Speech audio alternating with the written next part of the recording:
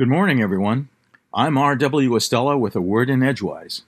Today is the 17th of October, the 290th day of 2022. 75 days remain until 2023. Today in 79 AD, Mount Vesuvius erupted, burying in ash, stone, and lava the nearby cities of Pompeii, Herculaneum, Oplontis, and Stabia, and killing thousands. Today in 1483, Tomás de Torquemada was appointed Inquisitor General of Spain. Today in 1888, Thomas Edison filed a patent for the optical phonograph, or the first movie. Today in 1904, Amedeo Giannini founded the Bank of Italy, which would become the Bank of America, first opening its doors in San Francisco. Today in 1907, Guglielmo Marconi became the first commercial transatlantic wireless service between Glace Bay, Nova Scotia, and Clifton, Ireland. Today in 1931, gangster Al Capone was convicted on 5 counts of tax evasion. Today in 1933, Albert Einstein arrived in the U.S. as a refugee from Nazi Germany.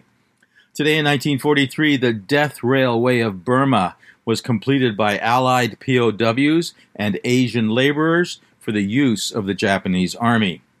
Today in 1957, the film Jailhouse Rock, starring Elvis Presley, premiered in Memphis, Tennessee. Today in 1968, Peter Yates' film Bullitt, starring Steve McQueen and Jacqueline Bisset, was first released. And today, 75 years ago, the Great Fire of Bar Harbor began near Dolliver's Dump on the Crooked Road in nearby Halls Cove on Mount Desert Island. The National Park Service tells us, quote, "In its first 3 days, the fire burned a relatively small area, blackening only 169 acres. But then strong winds fanned the flames, and the blaze spread rapidly and raged out of control, engulfing over 2,000 acres. Personnel from the Army Air Corps, Navy, Coast Guard, University of Maine Forestry Program, and Bangor Theological Seminary joined local firefighting crews. National Park Service employees flew in from parks throughout the East, and additional experts were put on standby," close quote. And that was only the beginning of another week of the fire that would eventually burn more than 17,000 acres on Mount Desert Island, including 10,000 acres of Acadia National Park. So we are always grateful in Maine for the rain that keeps our rainforest from becoming kindling, as it did in 1947. Heavenward this morning in the eastern sky before dawn, our last quarter moon was reclining near Castor and Pollux, the 2 brightest stars in the constellation Gemini, the twins. The other brilliant star nearby to the lower left is Procyon, the little dog star, brightest star of the constellation Canis Minor, and the 8th brightest star in the sky. Pollux has an orange color, that of not only a giant star but also a relatively cool one, meaning it's nearing the end of its life. Pollux is about 10 times the diameter of our Sun and is the closest giant star to Earth. Returning to Earth, the State of Maine foliage report this past week portrays our leaf color as being past peak for most of Maine's counties, though the fine moments of autumn will certainly continue for at least another couple of months of calendar.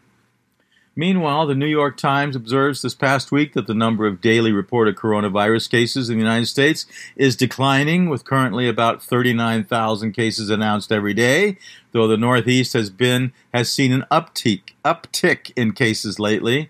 The daily average of deaths is at 400. In other words, at least 2,800 people are currently dying per week from COVID. Does that mean we can confidently say COVID is over? Or should we be popularizing post-COVID as a modifier when referring to the days ahead, when instead we have data showing that the disease continues to kill people at a significant rate? The United States to date has had 98 million cumulative cases of COVID since the first reported instances of the disease on January 21st. BA4 and BA5 Omicron variants being responsible for almost all recent cases. Therefore, we continue to be the world's leader in COVID with 16% of the world's 625 million cases when we're only 4% of the world's population. 4 million of the world's 625 million reported cases were recorded this past week.